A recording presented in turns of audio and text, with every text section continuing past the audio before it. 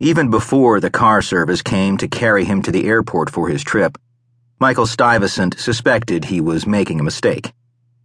Last-minute travels and unplanned visits were not entirely unknown in the family. His older cousin Amy was famous for descending on her relatives unannounced, trailing caravans of luggage, the latest of her handsome young friends, and a cloud of smoke from the cigars she affected. Nieces and nephews would stop over unexpectedly on their drives up to college or down to the beaches for spring break, desperate for a bed. But a greater decorum was generally expected of the more settled members of the family, a longer period of notice, a politer, more stately sense of time.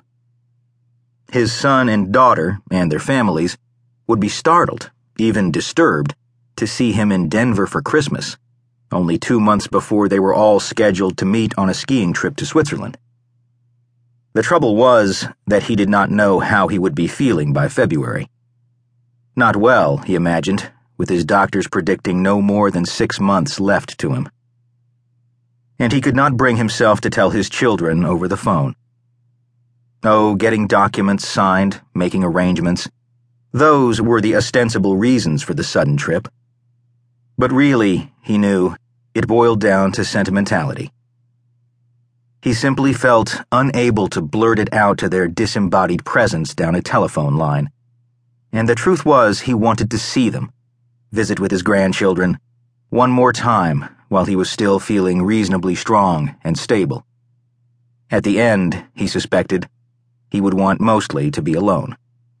So he packed with precision a small suitcase. Or rather, since he had always been a precise man in life's little things, he now packed with even more precision than usual, squaring the corners of his pressed shirts and boxer shorts as he set them, just so, in the brown leather case.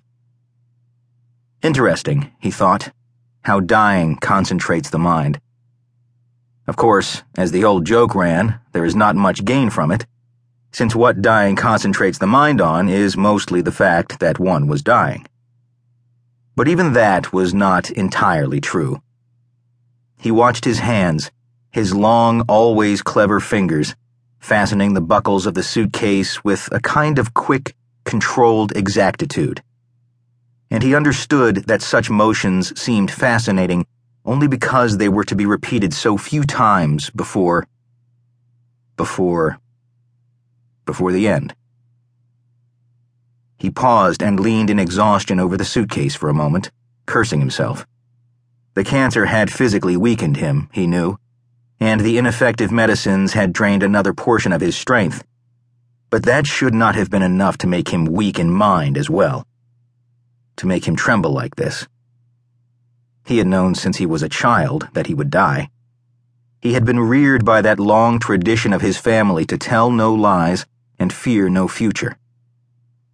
And now he lacked the simple strength to face his own death with the equanimity and confidence of his ancestors.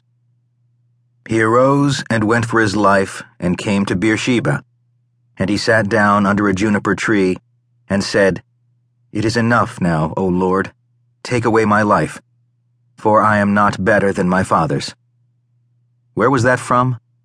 The Book of Kings, probably. The prophet Elijah fleeing the wrath of Jezebel. Ah, well, he thought with a half-smile of self-mockery, I am no prophet, and I doubt an angel will come to me. Michael rose and went down the stairs to eat a little something before the car came, listening to the voices of his housekeeper and gardener squabbling in the pantry. In the event, the trip west proved smooth, at least at the start. The car to the regional airport, and waiting for him, the small jet whose time his secretary had rented from a consortium of his less respectable clients, including Harry King, the reputed drug lord, whose accountants had recently approached him for tax advice.